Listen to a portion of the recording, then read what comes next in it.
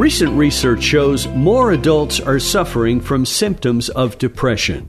COVID-19 and the lockdown may be one factor. InfoTrack's Gina Tedesco has the story. Gina? Thanks, Chris. A groundbreaking new study representing Americans coast to coast in various demographic groups verifies that since COVID-19, symptoms of depression are dramatically higher.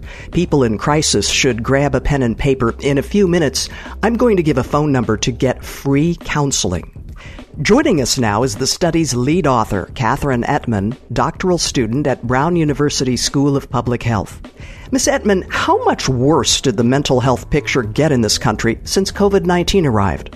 We had three major findings.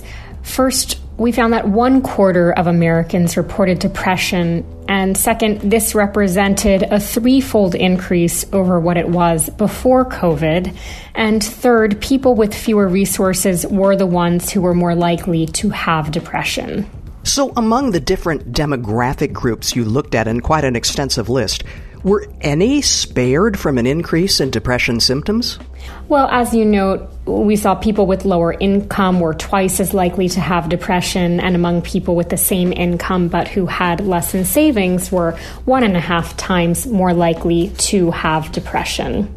And were there any demographic groups that stuck out in your mind as having the most dramatic increases in depression symptoms?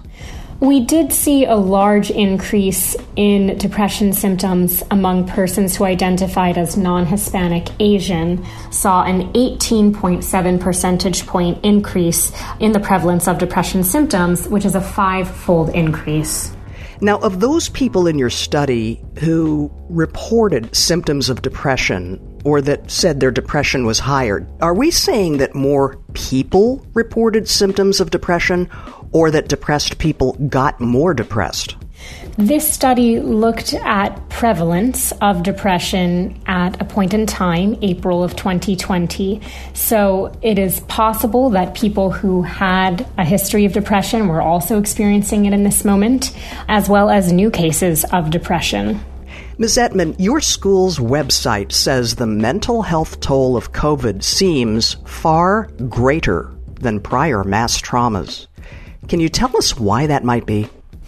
Yes, so we were surprised at the high levels of depression. These rates were higher than what we have seen in the general population after other large-scale traumas like September 11th, Hurricane Katrina, and the Hong Kong unrest. And the reason for that is probably this is not one event. This is both COVID and the fear and anxiety around COVID, as well as the dramatic economic consequences associated with it. And evidence for that comes in particular from the disproportionate burden of depression on people with fewer resources.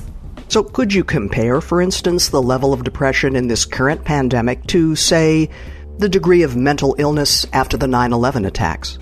After the 9/11 attacks, we saw 9.6% prevalence of depression in Manhattan residents. Typically, after traumatic events, we have seen a 2-fold increase, but we have not seen a 3-fold increase. This is higher than what we have typically seen after other large-scale traumas.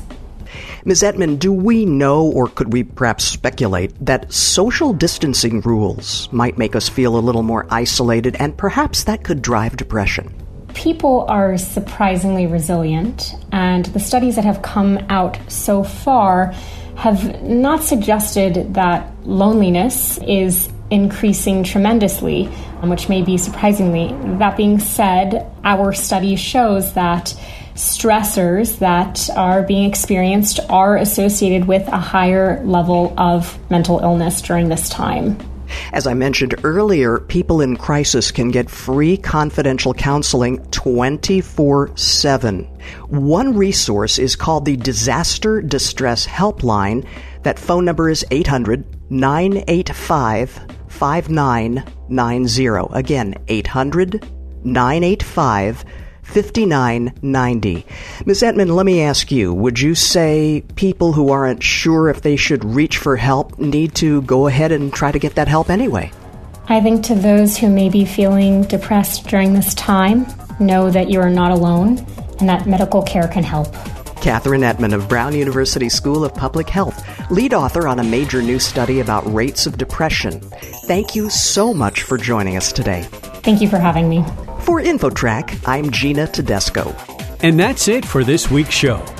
Our internet services are provided by Pair Networks, the home of world-class web hosting. InfoTrack's executive producer is Randy Meyer, and I'm Chris Whitting. We hope you'll join us right here next week for another edition of InfoTrack.